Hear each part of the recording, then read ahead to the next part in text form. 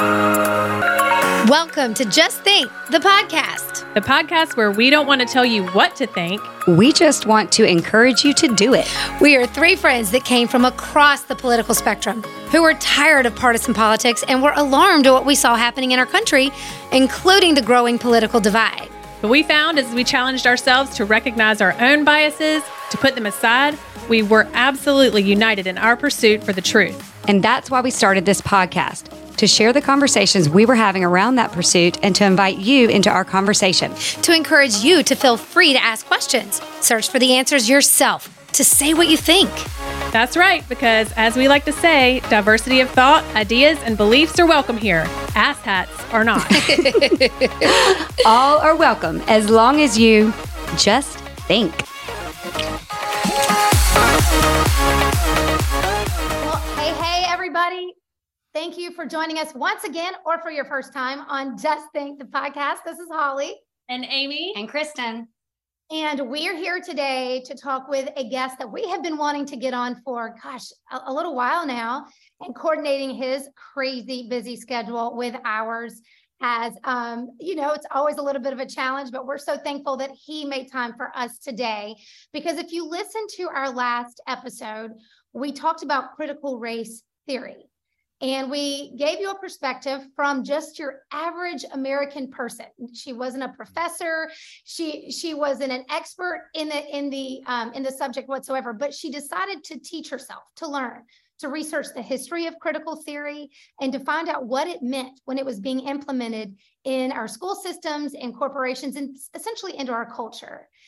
And we talked about on that episode, and we point you to it if you want to hear the history of critical race theory and critical theory, definitely check it out. But we all admitted that it's an uncomfortable subject because we are talking about this from the perspective of, well, in that case, 4 white women.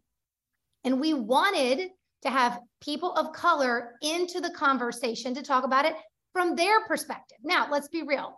You can go anywhere on social media. You can turn on your TV and watch the mainstream news, and you're going to hear one side of the story. And the way that it's sounded in the last few years has been something like this.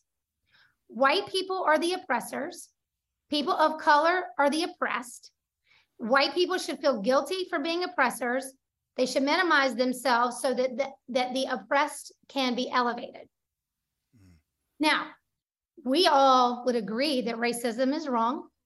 We all would agree that we want everybody to be able to take advantage of as much opportunity in this country as possible, that they could all experience upward mobility to the degree that they're willing to work and strive for it. And we recognize not everybody starts in the same place. But some of the remedies to the problem have scared us. They've made us concerned. And there's been another topic that we know that our guest today is going to be able to talk about, and that is when the Supreme Court of the United States overturned Roe versus Wade, deeming it an unconstitutional law. And there were many scholars who were pro-choice who even agreed it was unconstitutional and it should be in the hands of the state to make the laws for themselves.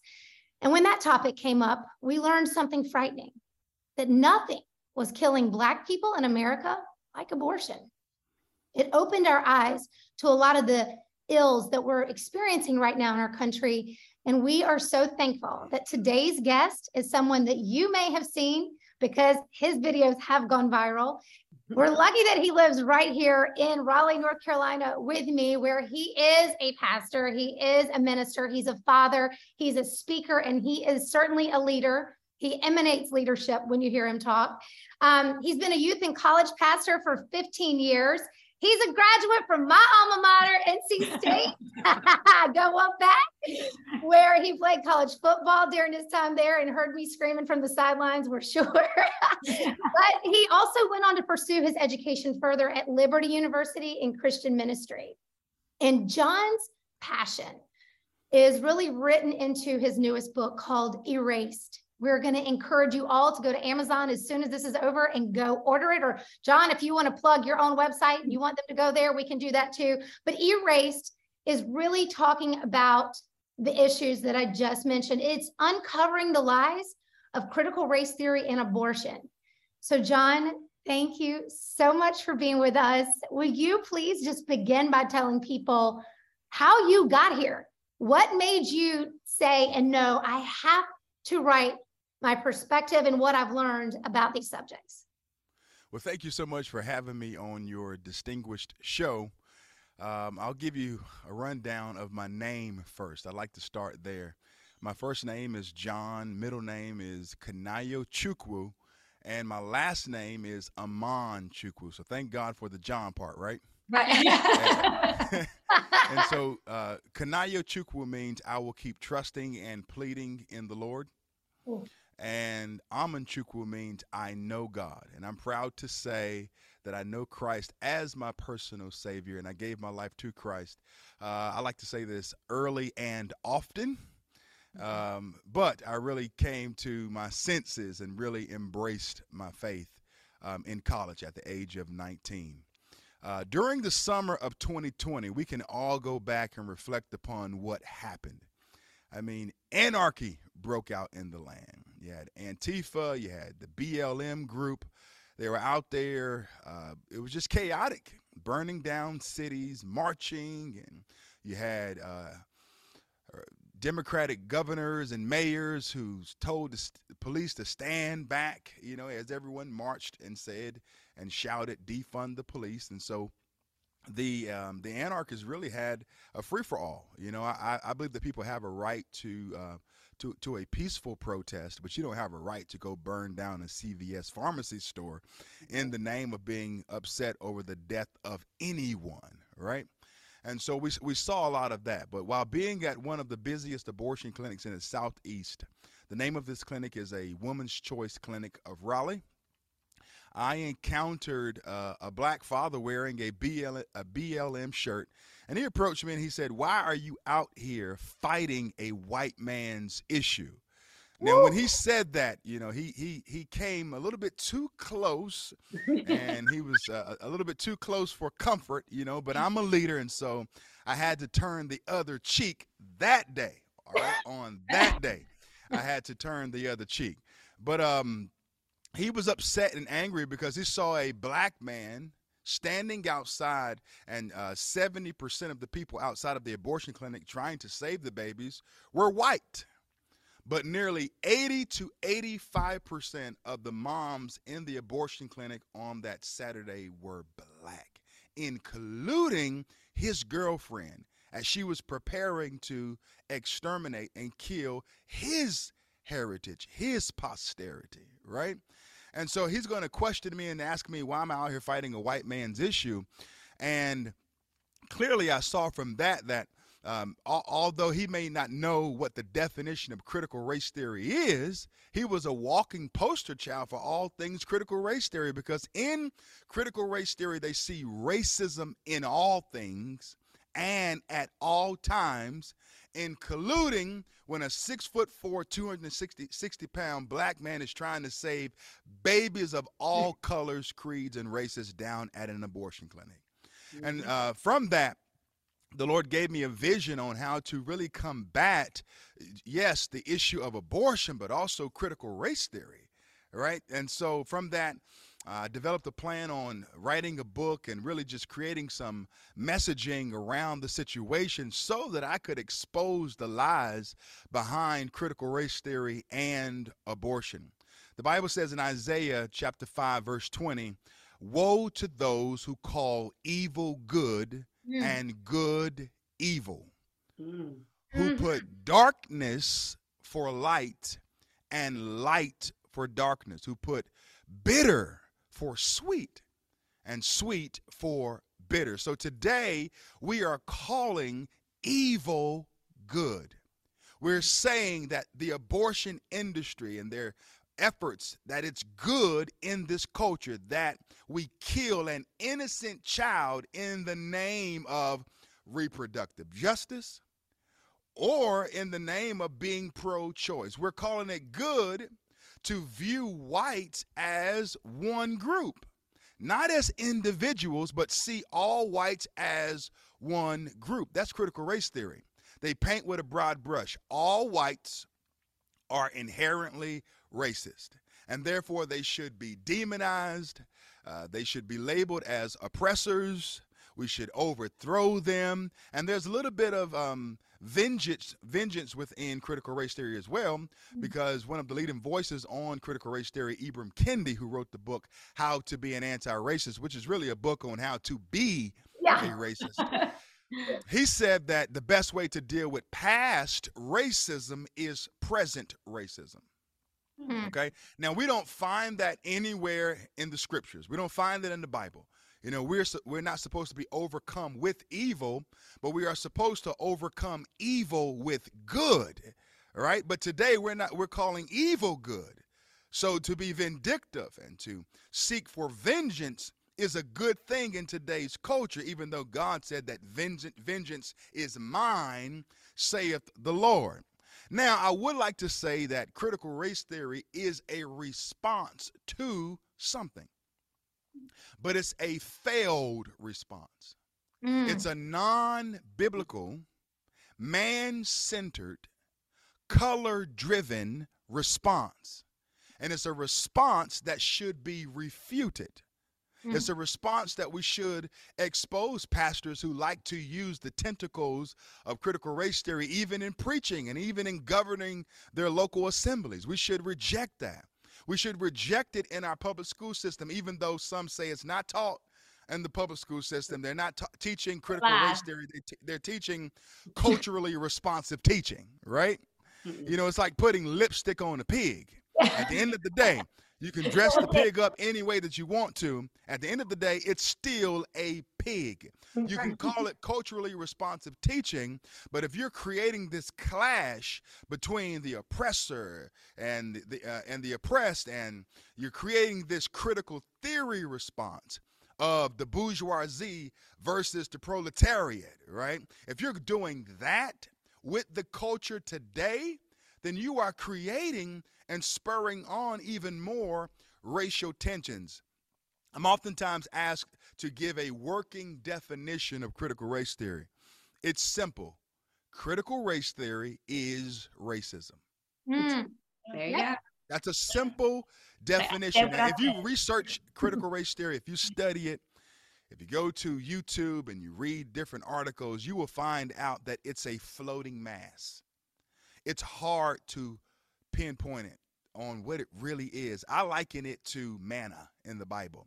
Manna was considered as the whatness. Like, what is it? You know, what was God sending down from heaven? You know, we really can't explain what it is. And so critical race theory is the whatness. What is it? You know, it's kind of hard to pinpoint what it is, but realistically, it is racism. And it's a form of reverse racism.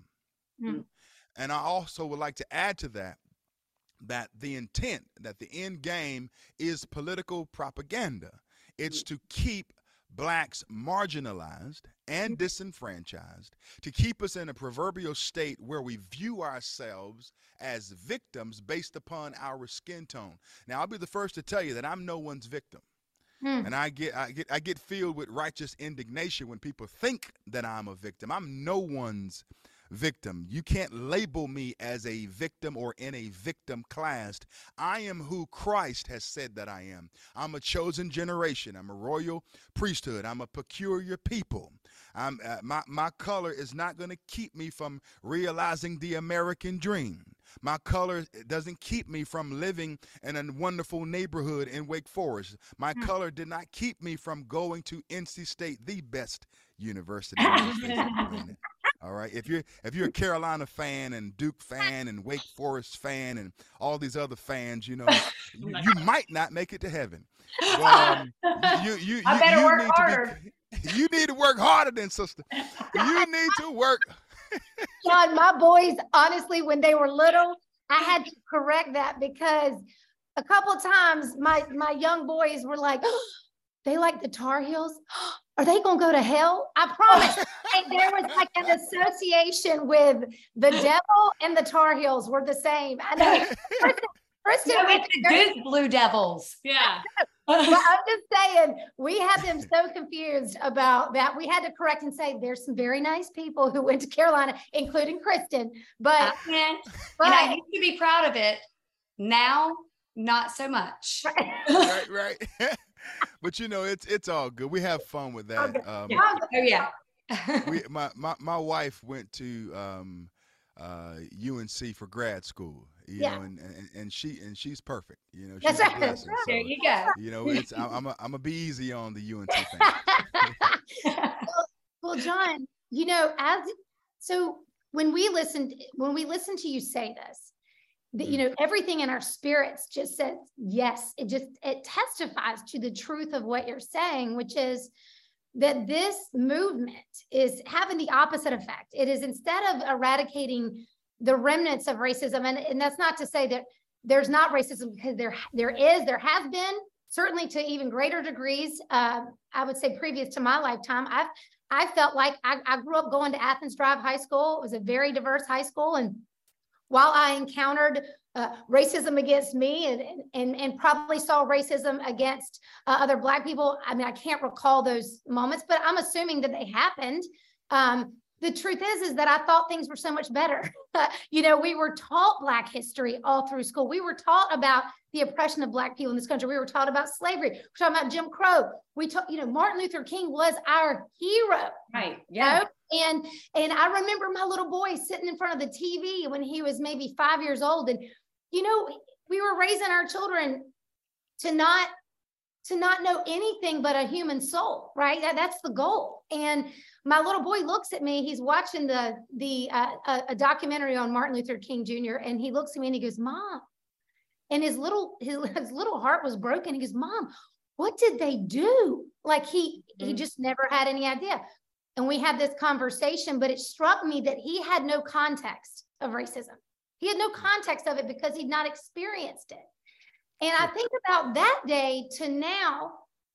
He's a college graduate of NC State also. One of his very best friends was first friends at the university was a Black guy named Garrett Sony. Love you, Garrett. And Garrett's like, part of our family. And Garrett's been a guy that I've gone to say, "Garrett, help me understand. What's your experience today?" And it was kind of shocking, John, that, he grew up in Greenville, North Carolina. And I know when the George Floyd situation happened, I said, "Garrett, educate me. Help me understand. What do I do? I don't know what to do." And I said, "Tell me about your experience with racism." And it shocked me, John, that he said, I haven't really experienced racism. And I said, "What do you mean?" He said, "Well, like microaggressions, like if I got on the elevator with you and you didn't know me, you might clutch your purse. But Black women do it to me too." He said, "It's not like it's just you that might do it. It would be," but here's the difference, John. Maybe, I don't know, but he was raised by probably someone with the qualifications that you and your wife have, which is educated, college graduates, like high degrees. Like I think his dad has a PhD.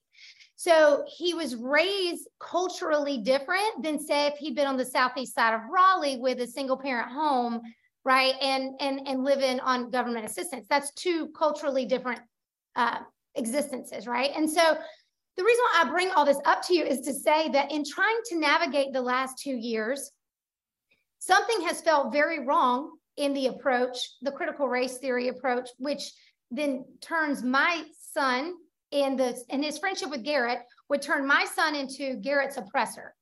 That somehow to me sent a message that Garrett wasn't capable or wasn't as capable as Anderson. That's my son, that somehow we needed to fix the scales and bring Anderson down so that Garrett could come up. And I thought, where in the history of the world have we ever denigrated somebody to elevate somebody else? And that actually worked. Mm-hmm. And so I guess my question to you is, how did you come to this conclusion in a world where everyone's telling me to be quiet and afraid to say or think anything differently, and in a world that calls you an Uncle Tom or denigrates you for also speaking the truth? Like, we're both in the same scenarios.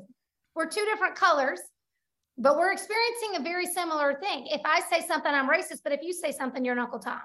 Mm-hmm. How did you come to the conclusion to find your courage to speak out? I'm sure you're going to say it was the Lord, but tell us about that. What did that look like? Well, I appreciate that question.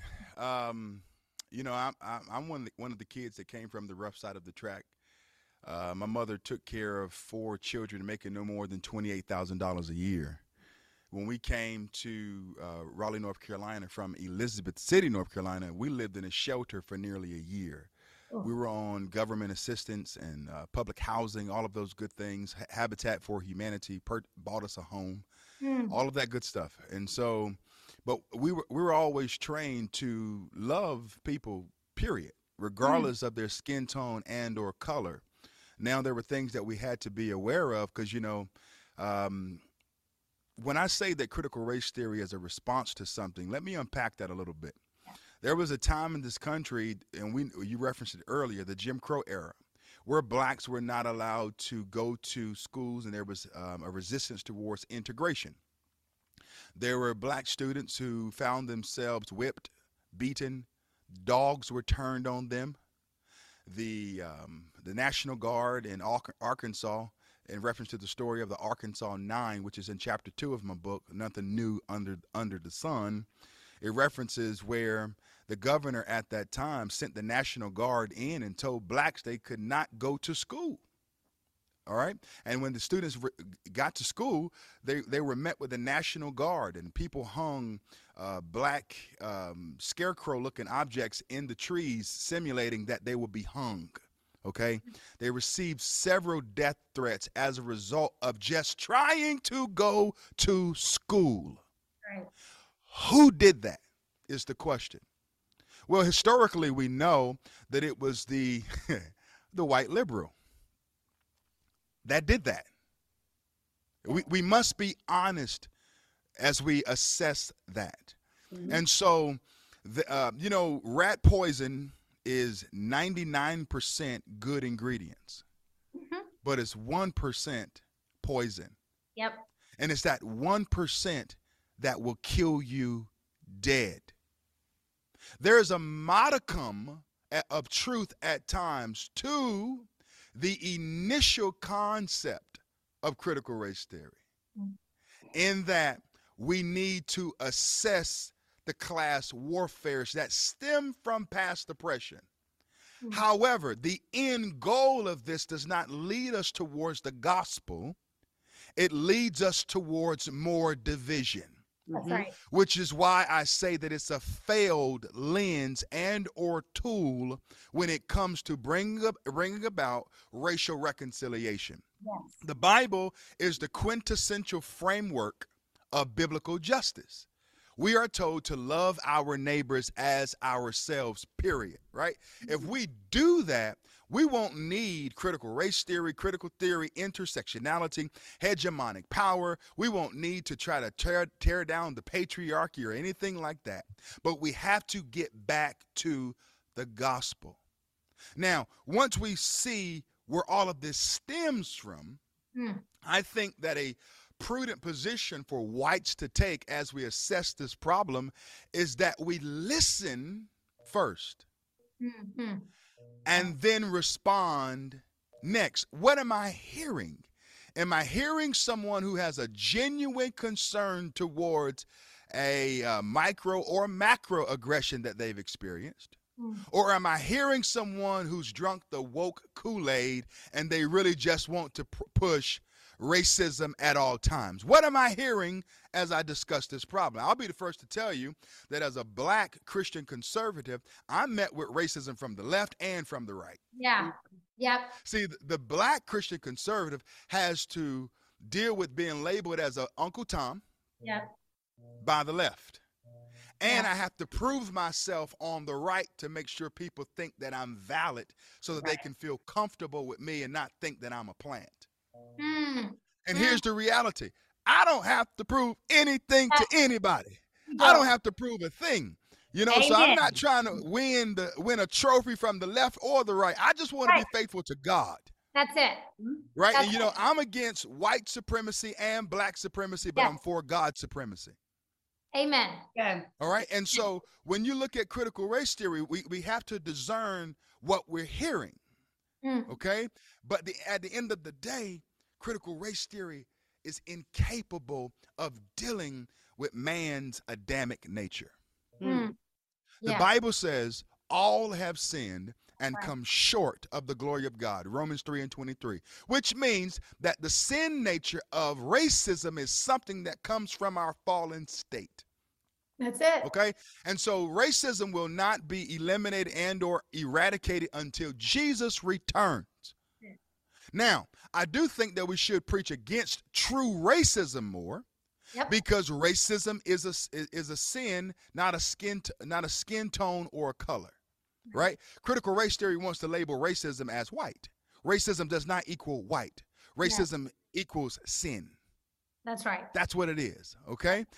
Whites can be racist, blacks can be racist, Asians can be racist, Pacific Islanders can be racist, Hispanics can be racist. We heard that from the city council in California when she was talking about, therefore the blacks, so there's always a racial tension going around. I just left San Diego last weekend, and I was picked up by a gentleman who's from Nicaragua, and he was talking about Cubans and how Cubans are so racist. Yes. And so, and no offense to any Cubans out there, this is what this guy said. I didn't say it, right? Don't shoot the messenger. No. I'm just saying what he said. That's right. So we must address these issues, because I believe that the sin of true racism can send a person to hell. Mm-hmm. I believe that there are 3 areas where Satan is trying to divide us and destroy us. Number 1, he's trying to divide us in the area of race. Number 2, he's trying to divide us in the area of gender. Yep. Number 3, he's trying to divide us in the area of abortion. So let's make whites hate blacks. Let's make blacks hate whites. Let's cause each other to resist and have a animus towards the wonderful tapestry of color that God gave us, and cause us to hate the Imago Dei, which is the image of God. We are made in the image of God. So let's create an animus between blacks and whites, Hispanics and whatever. Let's cause each other to hate each other. Then in the area of gender, all right, let's create a compulsion and a desire in a boy to be a girl. Let's create a desire in a girl to be a boy. And let's stoke this flame in the public school system through teaching gender fluidity. And gender theory and queer theory, and bringing transgenders to schools to read to children in the name of drag queen story time. And let's call this a family-friendly event. There's nothing family and friendly about laughing and clapping as a big, large man twirls around in fishnet stockings and high-heel shoes and lipstick, and we call that family friendly. That's crazy. That's asinine. A parent is a fool, and I mean this. Don't cut this from the show. A parent is a fool. You are a capital F fool. Capital OOL, fool, to allow your child to be entertained by a man who's struggling with a demon called a two-spirit individual. Those who represent the transgender community, they represent the two-spirit community. There's one spirit in them, which is the spirit that God gave them to be a man.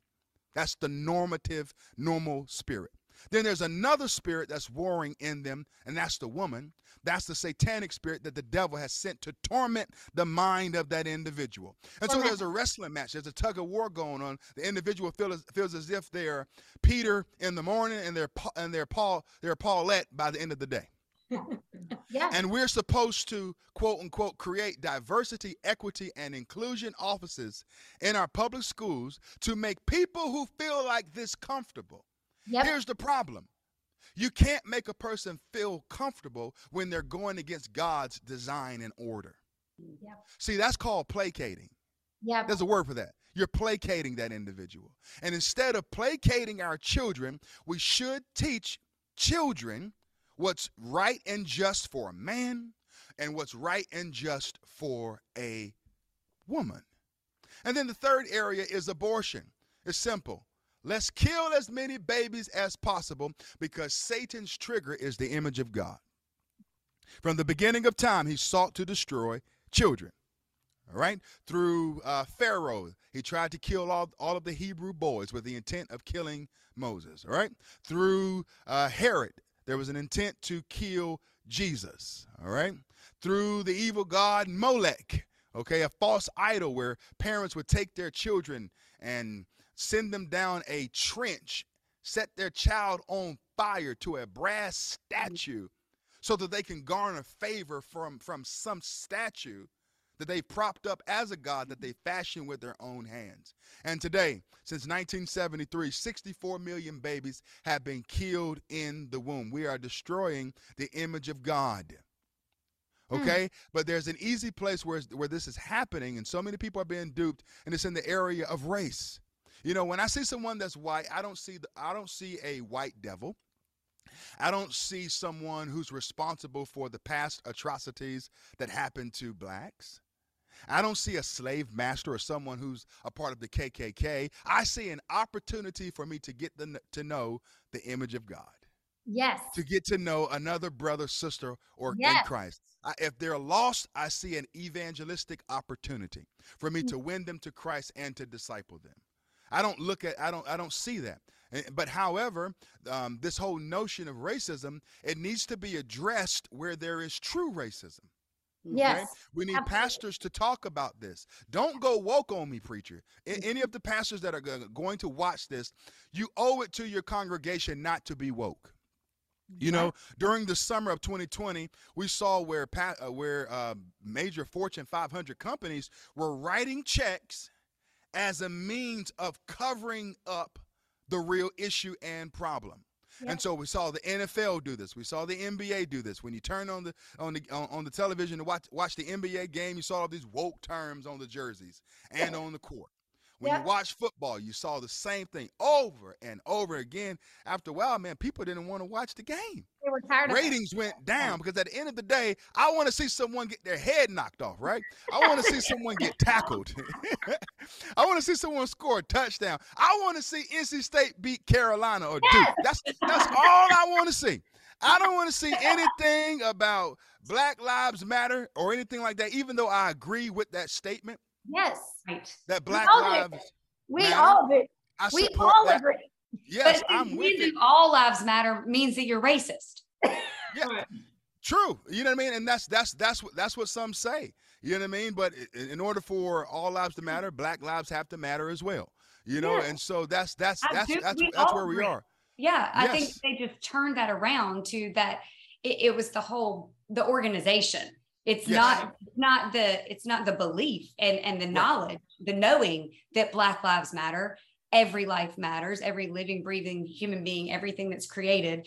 That, but literally, there was that student. I don't know if you saw that went viral. And what was he, like 15, 16 at school? And he said that when he wrote or said all lives matter, the teacher shut him down. Like, Or he was wasn't he like, didn't he get like detention or something? Or Yeah, something? he was he punished. left. He left. He He did. left. Yeah. And he did. Yeah. And he did ended up not graduating from there. He Oh, said, that's y'all gonna, right. Yeah. Right. He left the school. Yeah, that's demonic. I mean, you can't.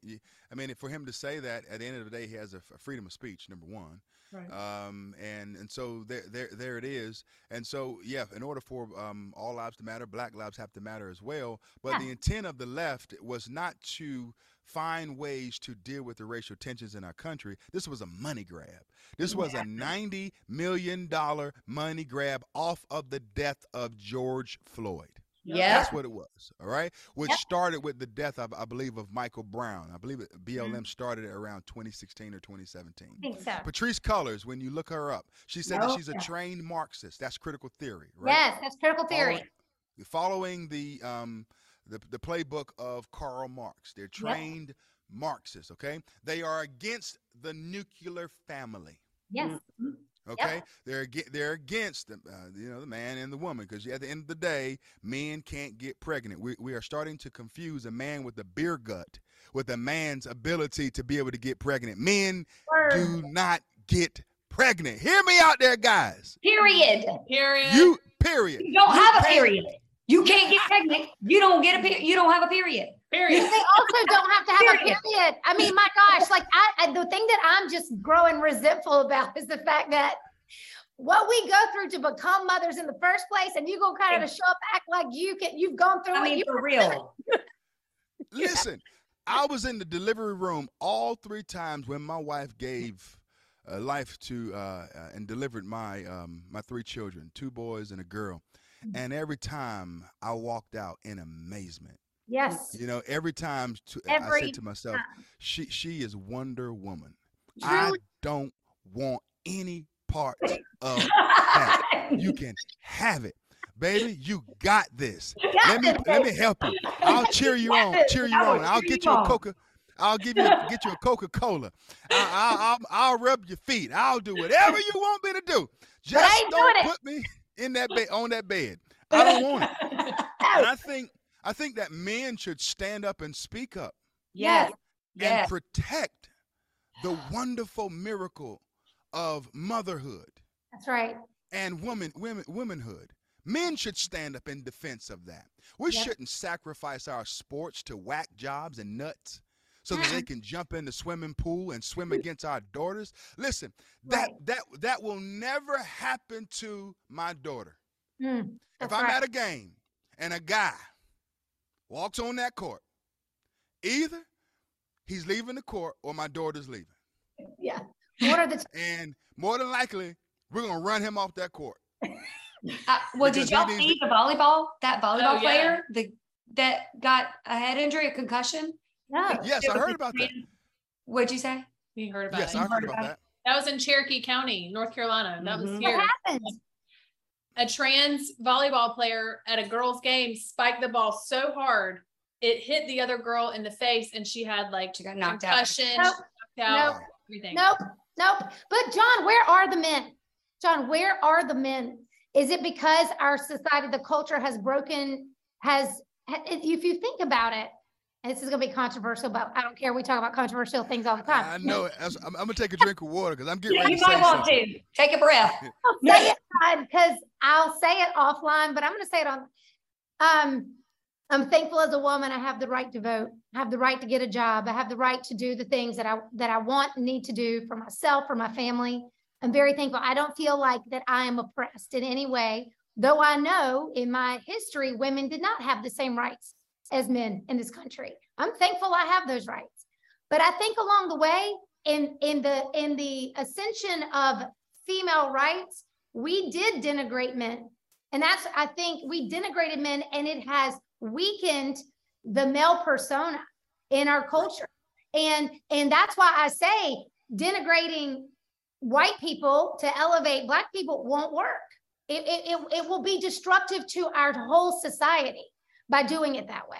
But do you see that? Because I know that we even know that the level of testosterone in men is on the decline. And I'm sure that is straight from the pit of hell too, but it's come from probably some environmental things as well. But also just the way that we're making men, I'm going to say it, because I'm not attracted to weak men, okay? But we're making them softer. We're like making them soft. And I'm like, God, I want y'all to be strong. I want you to be tough. I want you to defend me. I want you to protect me. Yeah. Come on. Like I want to be independent. We want to take care of ourselves, and we want to be able to defend ourselves, but we also want our man to be able to take care of us too. Yes. And we can, but we want them to be the strong person by our side, not the one that we can run over and we have to tell how to think and what to say. You know, like we are married to 3 strong men, thank God. But my point is, John, what's happened culturally to these men? Because it is women who seem to be really fighting right now. Yep. Well, you know what? Let me do a Marco Rubio first. Okay. Sorry. You did not expect me to ask that question, but I would love to hear your thoughts on it. No, I'm teasing by saying that. But the feminists chewed the men up and spit them out. Agreed. That's what happened. Agreed. We brought on this notion of toxic masculinity. Yes. What is that? You know, what is toxic masculinity?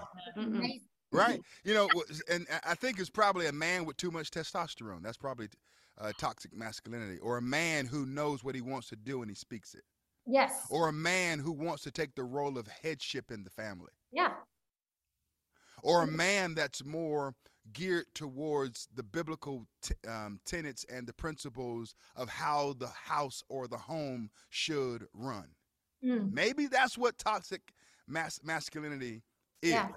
All right. Yeah. But I believe that many men have abdicated their responsibility and their role in what they should do. And as a result of that, women have now had to take the leadership role. Yeah. Okay. In many areas.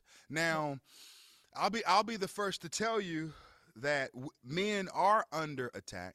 Yeah, for sure. And that there is a weakening and a stripping of masculinity from our men and from our boys. And I believe that the culture is doing that as a means of weakening our power system. Okay. You have God's order. God's order is God, the husband, the wife, and children. Now, there may be some people who listen to this podcast and hear that and they may vomit. They may say, yuck, that sounds old fogey. That sounds traditional. But God's order is God, the husband, the wife, and the children. Okay? The husband should lead the family with this acknowledgement, knowing that he should be willing to even die for his bride, for his wife, for his family. Men are providers. Men are protectors. Men provide for the social and emotional well-being and the financial well-being of their families. The man should be the guy, that if they hear something downstairs at night, a little noise, he shouldn't slide his foot over and kick his wife and say, "Hey, can you go check and see what's going on downstairs?" Hey, baby, did you hear something? Do you mind going downstairs to check and get me a muffin while you're at it? That shouldn't be the intent of a man. The truth of the matter is, that man should get up from that bed. Yes. Grab that AR-15. Joe Biden called them AR-14s, but they're really AR-15s. Well, he should grab that AR-15 or Glock 40 or 380 or Smith & Wesson and go downstairs with his 2A self and see what's going on. That's what should happen. But we see a weakening and a brokenness in our men today. They're gun shy. They don't want to speak. They don't want to say what needs to be said. And therefore, our families are suffering. Yes. Okay. And that's a point I want to point out too, John. Exactly what you said. We've pushed them into silence. We've sort of just over time kind of just shoved them into silence and trying to, quote, put them in their place. And if we, as conservatives, as people of faith, are silenced, the culture will only get worse. If you don't speak up, listeners, right now, your children won't have the same country you inherited. You're going to leave them with a worse country than you were given. And that is not okay by me. I hope it's not okay by you. This is not the time to be quiet. This is the time to speak up and say enough. Because if we don't, exactly what John just pointed out, we've just weakened because we got quiet. Yes. We now have to speak up so that the world knows and this culture knows there are more of us that still have logic, sense, good sense, discernment, godly wisdom than those who were lost in some type of demonic delusion. Right. And if we will all stand up and say it, I am telling you right now, so much of this would begin to work backwards because it only works when people comply. Hey, John, I wanted to ask you something too. In your book, you talked about equity being a far cry from equality, or the difference between equality and equity. And this is big to me because I have two boys in the public school system, and I see the emails coming through, and I see the word equity all over a lot of things. Yeah. And I feel like we all feel like, they have the social emotional learning and the equity, and it's like they make you feel like if you push back on that, you're a bad person. You just don't care about people. You're not compassionate. You don't have empathy for people. That's kind of the way that when you push back against the equity word. So I know we talked about this in our last podcast too, but I really would love to hear your thoughts on how to educate people on what is the difference between equity and equality, because they're completely different. Yeah. And so with equity, which is the main issue, it creates a system where we're picking winners and losers. Okay. It's not based upon a person's ability to perform. is not based upon an individual's ability to go to school and to learn and to do what's necessary to be a gainfully employed citizen of the greatest country on the face of the planet, America. But it's all based upon, let's create this communist, socialist environment where if you sleep all day, you still get the same outcome as a person who's working 16 hours a day. Mm-hmm. Oh, let me tell you this story about, we have a guy from Venezuela here in town that runs a jiu-jitsu business, where my kids go. He told us a story. He came from a communist country. He said he went to his daughter's award ceremony. Do you remember this? Went to an award ceremony. He said every single person got an award. He pulled his daughter from the school. Pulled her from the school. Then nope. Because he said, I know where this leads and I don't want my kid involved in this at all. And he yanked her from the school because at the award ceremony, everybody got a trophy. And he came from communism. So he knows. And I think that's important for right. everybody to hear. There's a slippery slope. And it's like, you've got to have, like what we even talked about with Michael Caine, I think. Where's your line? Where's the line that, hold the line, like our line was the masking and, but then there's other things like as a parent to stand up, what's going to make you stop? What are you going to do? And you have to be prepared. You can't sit back. Right. Yes. I agree. I agree with that. And so there are many things that we have to key in on.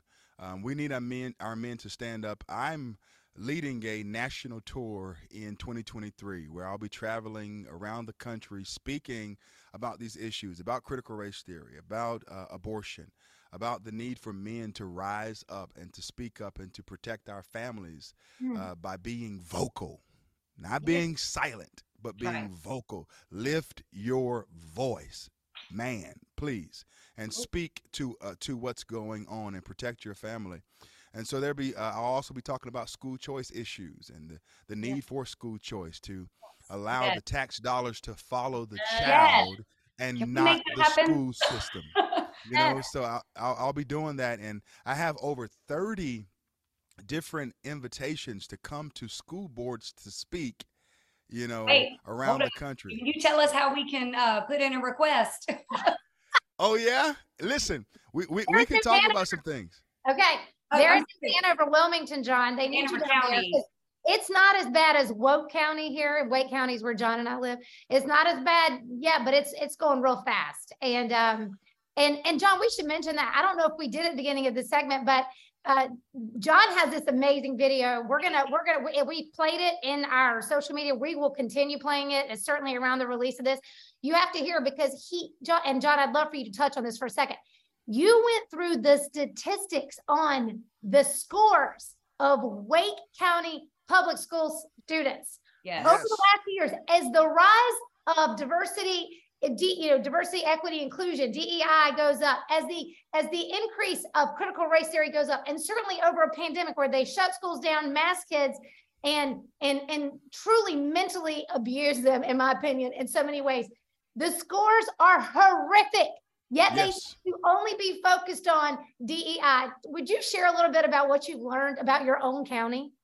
Yes, thank you for that. Yes, I went down to the Wake County School Board meeting and I lifted my voice. I think that more pastors need to leave the pulpit and go down to the local school board meetings and to the abortion clinic. We need preachers, we need pastors, we need well-gifted and talented and articulate voices, commanding voices, pastors to go down and to lead your congregations to school board meetings. All right. And to abortion clinics. Now, there are 160,000 students in the Wake County public school system. It's the largest school district in North Carolina. Okay. This past year, they spent $1 million on a diversity, equity, and inclusion office. While they spent $1 million, 78% of 3rd through 8th grade Black students are not proficient in math. 78%. 78%. Okay. Most. Yes, and 66% of 3rd through 8th grade students are not proficient in reading. All right. So here's the thing. Can little Johnny read? No. Can little Johnny spell? No, no. Can little Johnny count? No, no, no. But little Johnny knows about critical race theory and gender fluidity. That's crazy. And how is that going to help succeed in life? I mean, we want to be inclusive of everybody, yes. But that goes back to God, love and acceptance, not omitting a whole race or anybody or any certain people. It is good and evil. And it just blows my mind that even some of the most, I guess, evangelical, but most of the people that say that they are so godly and Christian and stuff, that they're the ones that are being so hateful. And I'm not lumping everybody in that space. It's just, I always grew up thinking God loves and accepts everybody the way they look, the way they are, the way he created us.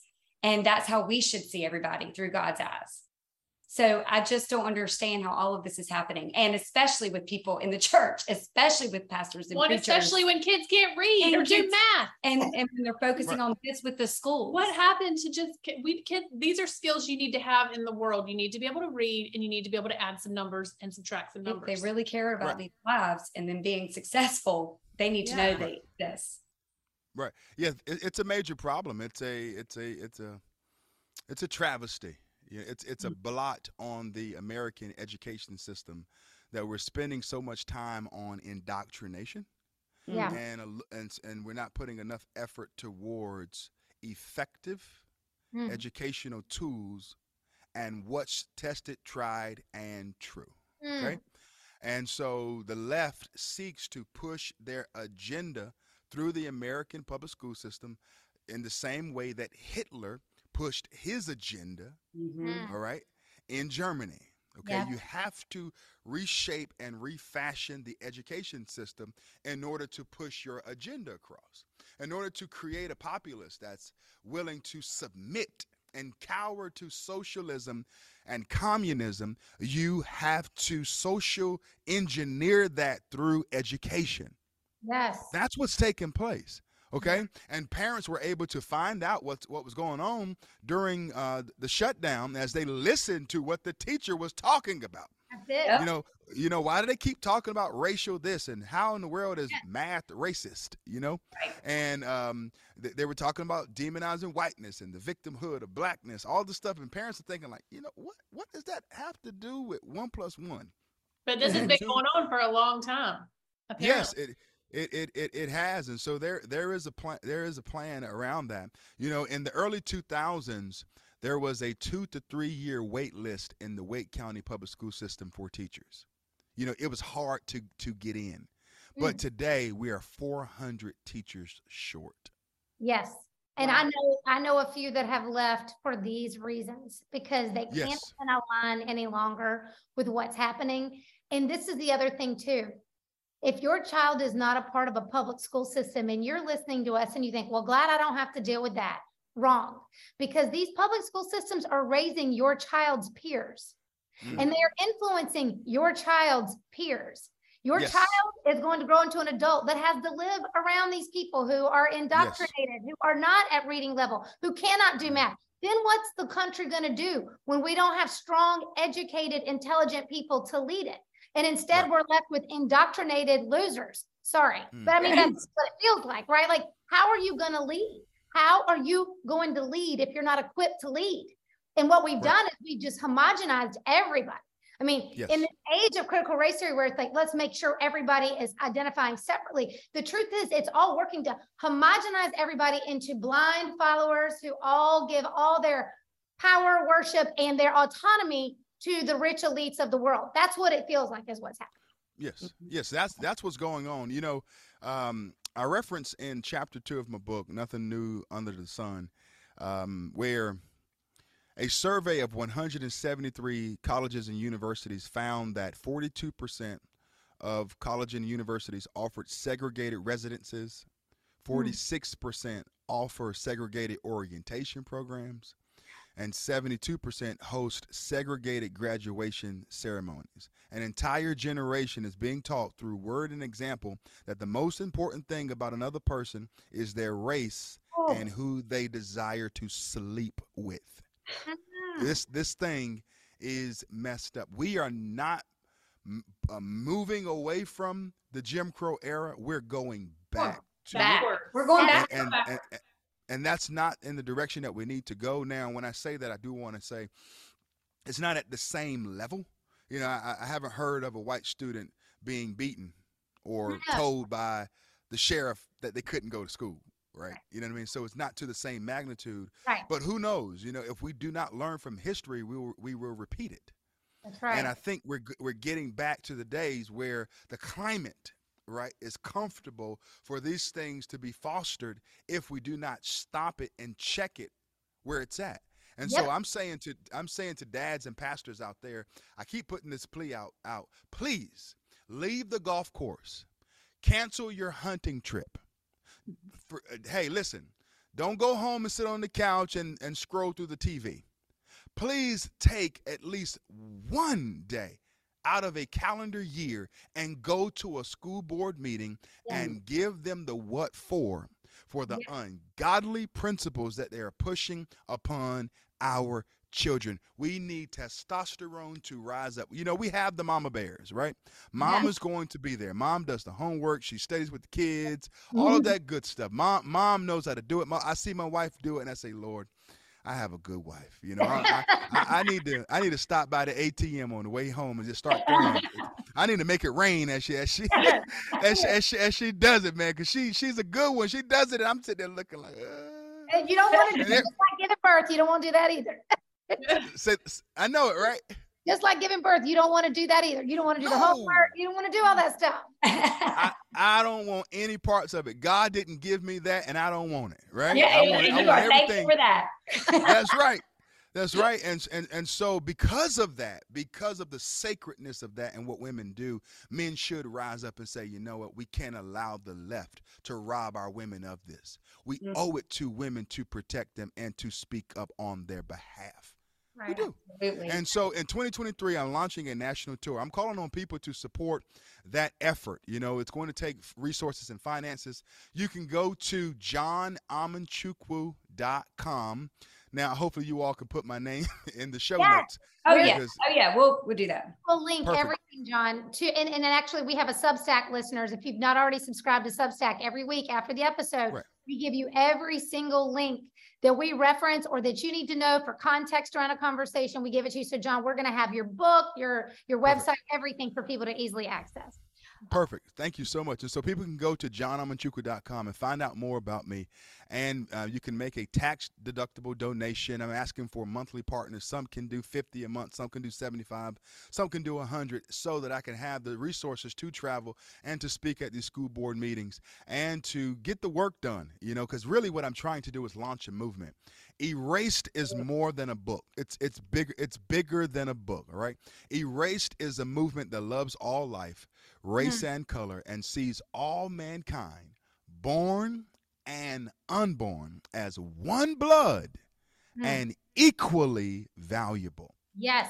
That's what I want to push around this nation. It's the anti-BLM movement, right? Yes. It's in the opposite direction. It's what BLM should have been doing. Yes. Okay.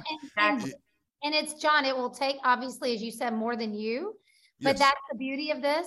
It will be a diverse group that emerges to do this with you, because color doesn't matter, race doesn't matter. None of that matters. What matters is that we're united in our purpose, and that is standing for the truth and what is good for us, our culture, and our country. And I know that Kristen has a question that she wants to ask you, because we have an election coming up next week. So this is really important, because when you say it's going to take more than just one person, and the way one thing that we've learned, remember I was the head in the sand, is that voting local, like it really is like getting out to vote, to find the people, because one thing that has perpetuated the cycle, and one thing that I would love for you to touch on, are the words that these politicians and school board members like to say to make them sound good, or make things sound like, oh, I'm going to do this. But there's been a lot of hate flyers and mail about abortion, about the schools, about all of the, so many things. And we just know, we're like, God, it's horrible. This is why I've always hated politics.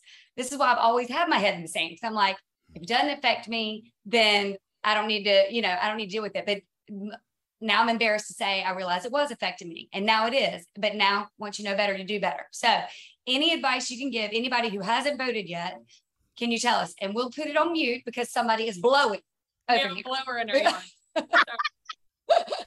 That's funny. Well, listen, I've seen so many ads and the mailers, they fill up your mailbox and many of them go immediately from the mailbox to the trash can that's near the mailbox, right? So there's a lot of money wasted on those things. However, people are labeling the pro-life candidates as extreme. That's it. Because they want to end abortion. Well, if, being pro-life is extreme, then maybe it was extreme trying to save and protect the life of George Floyd. Maybe it's extreme. Maybe God is extreme, because when you read the Bible, you find no wiggle room. You find no outs for supporting abortion. Exodus 20:13 says, "Thou shalt not murder, or thou shalt not kill." Okay, that's found in the 10 Commandments. Let's make this thing simple. When you go to Proverbs chapter 6, verses 16 through 19, it references 7 things that God hates, one of which is the shedding of innocent blood. Okay? And so you can't label a person as extreme because they want to protect life, while the left pushes abortion on demand to everyone, especially the black community. And if you are a black person supporting abortion, you are crazy. You've lost your mind.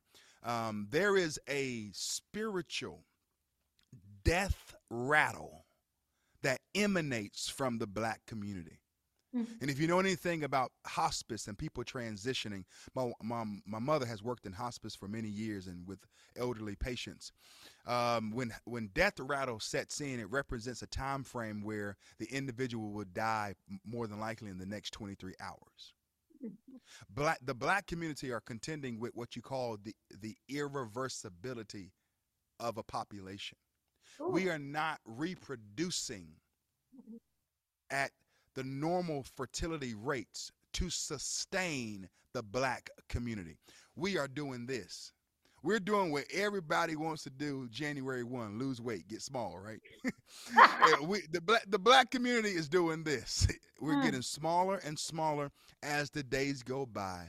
And that was the intent of Margaret Sanger. Yes. She wanted to exterminate the black population. She called us Negroes. In the words of Margaret Sanger, black people are Negroes, okay? In the back office, she probably called us something else, that probably ended with an R. Yeah. Margaret Sanger was a supporter of Hitler. Hitler supported her policies as well.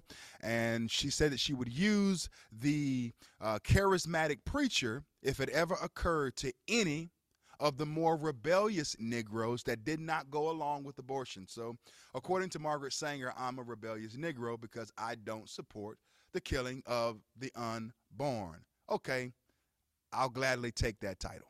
Okay, and so when we look at this thing of what's going on with abortion, even look at Stacey Abrams. Okay, look at Raphael Warnock. Stacey Abrams comes out and says, it's an artificial sound that emanates from the ultrasound machine. A baby's heart is not really beating at 6 weeks or 7 weeks or 8 weeks or anything like that, which is a lie. Just because man cannot detect it and or hear it, which you can, doesn't mean that there's not a heartbeat there. The reality is that a baby's heartbeat beats, nearly 54 million times from conception to birth. We don't know when that first heartbeat starts, but we do know if you leave that child alone, its heart will beat nearly 54 million times. Wow. If you just leave the wonderful miracle alone. Stacey Abrams is the kind of Negro that Margaret Sanger loved. The kind that would sell her community out. Raphael Warnock is the kind of Negro that Margaret Sanger loved. The kind that would sell his community out. Jesse Jackson is the kind of Negro that Margaret Sanger loved, the kind that would sell his community out. The NAACP, an organization that used to stand for the advancement of colored people. Go figure. When Roe v. Wade was overturned, they start doing their mongering. They were telling people that black women are going to be disenfranchised and black women are going to, they're going to die. They're not going to be safe, blah, blah, blah, blah, blah. All of these lies, they've moved away from standing for the advancement of colored people, and now their true focus is the advancement of queer people.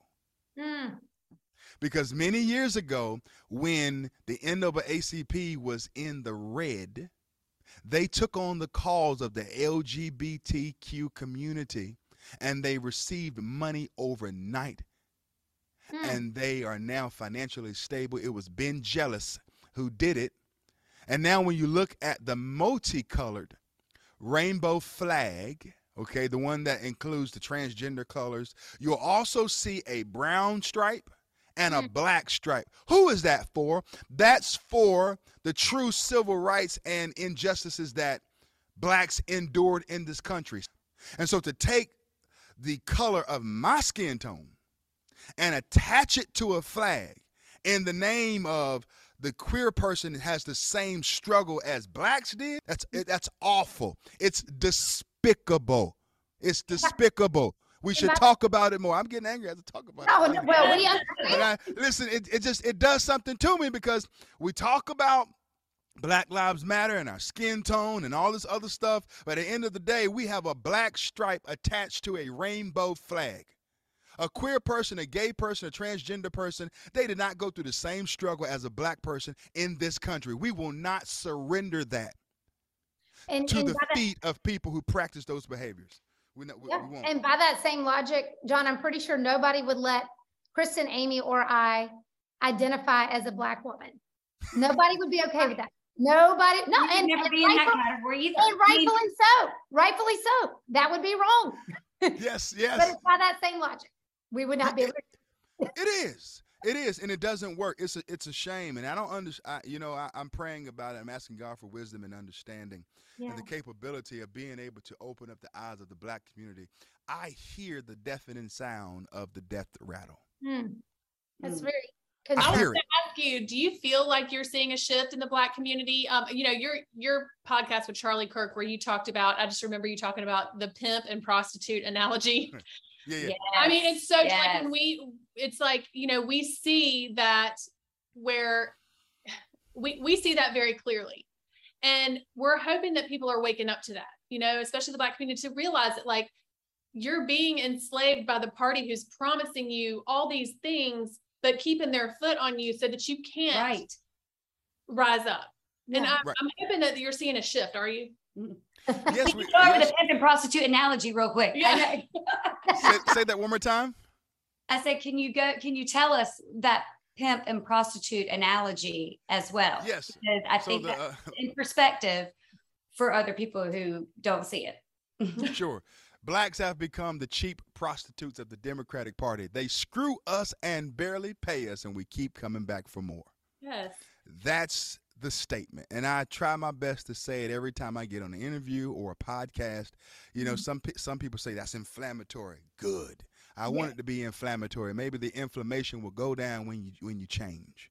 And I really think that that's what's going on. We are being pimped. We are being prostituted. Lyndon B. Johnson said that I will have these, and I quote, niggers voting for the Democratic Party for the next 100 years. Good. He said that after he brought in this new deal of a great society, replacing the black man with a $400 check. The check came in and the black man went out. That's what happened from the early 1900s all the way up to the death of MLK around 1968. The black marriage rate rivaled that of whites. Yes. Even during slavery, we still got married at alarming rates, even when we were told not to do so. Right. Okay. But here's the thing. During slavery times, we wanted Negroes to have as many babies as possible. Right. We need manpower. Okay. But over the course of time, we don't want that. We want to kill as many as possible because we want to shrink the numbers, okay? And so when we consider all of these things, there is an awakening taking place. Since 1968, no Republican president has received more than 13% of the black vote. Donald Trump was on his way to receiving 20% of the black vote, because it was difficult for blacks to say, you know what, man, how can we hate this guy now when, this is Donald. This is the Donald. This is our guy. We hung out with him. We drunk cognac and whiskey with him, How are we going to turn on Donald Trump? The rappers were saying, man, we like this guy because, he's hip. He's cool. But when he got in office, became a Republican, some said, I don't know about this because there's a label on the Republican Party as being, quote unquote, white supremacists. And so we need the Republican Party to focus on messaging and branding and to find a way to strategically overcome that lie by effectively telling the truth of where we are today and where we've come from. Yes. Right. We need to tell the story over again. We need to let people know that the Republican Party is the party of Abraham Lincoln. It's the party of Rosa Parks. It's the party of MLK. It's the party of Frederick Douglass. And there are many other black conservatives that many are are quiet about it because of racialized social constraint. That's a term that goes along with the knowledge of if you choose to go against your community block, if you vote not accordingly to your skin tone, then you will be ostracized, right? You'll be kicked out from your community. And so many don't want to feel that sentiment, and so therefore they bow, they cower to the left, and they vote for a party that's trying to kill them and destroy them. And we need blacks to open their eyes and see what's going on. Yes. What has gotten better? That's the thing. That's the question. Better? Right. Yeah, not much. You consider the 50 years of where we supported, the left. I mean, what have we gained? Trump said, what do you have to lose to vote for a Republican? People said that was racist. Biden came out and said, hey, you're not black if you don't vote for me. And that was celebrated. And then blacks went and voted for him, and I know for some people, Trump is a person that they don't like, they don't support, because there were times that he could have used more polished and, maybe some things that he said he could have, put, kind of, soften it just a little bit, or whatever, or, maybe not send that tweet, at night, maybe think about it and sleep on it in the morning. Slept on that one. Those little things he could have changed, but guess what? We would all love some mean tweets right about now. Exactly. If I had to choose between the mean tweets and these high gas prices and the inflation and the prices of flights, I mean, that's why I have to raise money because listen, to travel around the country, it's crazy. I mean, the hotels won't even put bottles of water in the hotel rooms anymore. It's terrible. Man, I go to the hotel. And I go in there, man, I try to get at least 140 ounces a day. I find myself going down to the front desk, ma'am, can I have a bottle of water? They grab me some Nestle water and they give me one bottle. And I'm like, listen, do you not see me? I need 10 of those, okay? And so we are in trouble. I credit President Trump for the overturning of Roe v. Wade. God allowed him to strategically put people on the court who would go along with Clarence Thomas, who to me will go down in history as the greatest justice, one of the greatest justices of all time. Brilliant man. Okay. Brilliant and man. So, we hear about all those things. And so, yes, I do think that there are more blacks who are saying, you know what, man, I agree with the policies of the Republican movement. I may not agree with some of the personalities. Okay. Sure. But I agree with the policies. And at the end of the day, what matters most? We saw the personality of Barack Obama, and what did we get? We saw the policies of exactly. Right. We saw the policies of Obama, and what did we get? Right? And universal health care. Exactly. So yes, I appreciate you all for this time to come on to talk with you all. A good friend of mine, her name is Margaret Moore. She talked about you all, and she told me about your show and all of that good stuff. Margaret Moore is a good friend. If you're listening, Margaret, I'm giving you publicity all around the world. All right? Thank you. Yes. Well, John, we will be following you. We will absolutely be promoting what your mission is because we're aligned with it. We just want the truth out there, and we want to fight against the decline of American culture as a whole. Yes. And so thank you for enlightening us. Thank you for allowing us to ask you all the questions and for just giving us the space to have the conversations that, like I said, have made us uncomfortable, but we want to be a part of the conversations because we want to be a part of the solution too. Yes. So thank you. Thank you. Thank you. Thank you. Thank you for that. Hey, if anyone that's listening, you can follow me on YouTube at John Amanchukwu. You can follow me on Twitter and Instagram at REVWU Truth. That's Rev Woo Truth. And you can follow me on Facebook at John K. Amanchukwu Sr. Go to my website, johnamanchukwu.com. You can thumb through the site if you want to support the work of what's going on in 2023. If you want to help me rile up some pastors and some dads and get them from being betas to being alpha males and to speak up for their families. Testosterone tour. Yeah. Testosterone tour. I'm telling you that's what we need. We need more. We need more of that. So you can go there and to support the work, give a monthly donation or a contribution. It's the end of the year. We're approaching the end of the year. Yeah. Right? Great thing to give. Absolutely. Exactly. Do you want to give your money to the woke stores, or do you want to support an initiative that's going to fight the woke ideologies? Exactly. Love it. Exactly. Just think. Just think, John. Just think. Just think. And get your book. Yes. Yes. All of this on the Substack too. We'll put all of those links to how you follow and everything in there too. That's right. So after following this podcast, make sure you go subscribe. Make sure you go subscribe to John.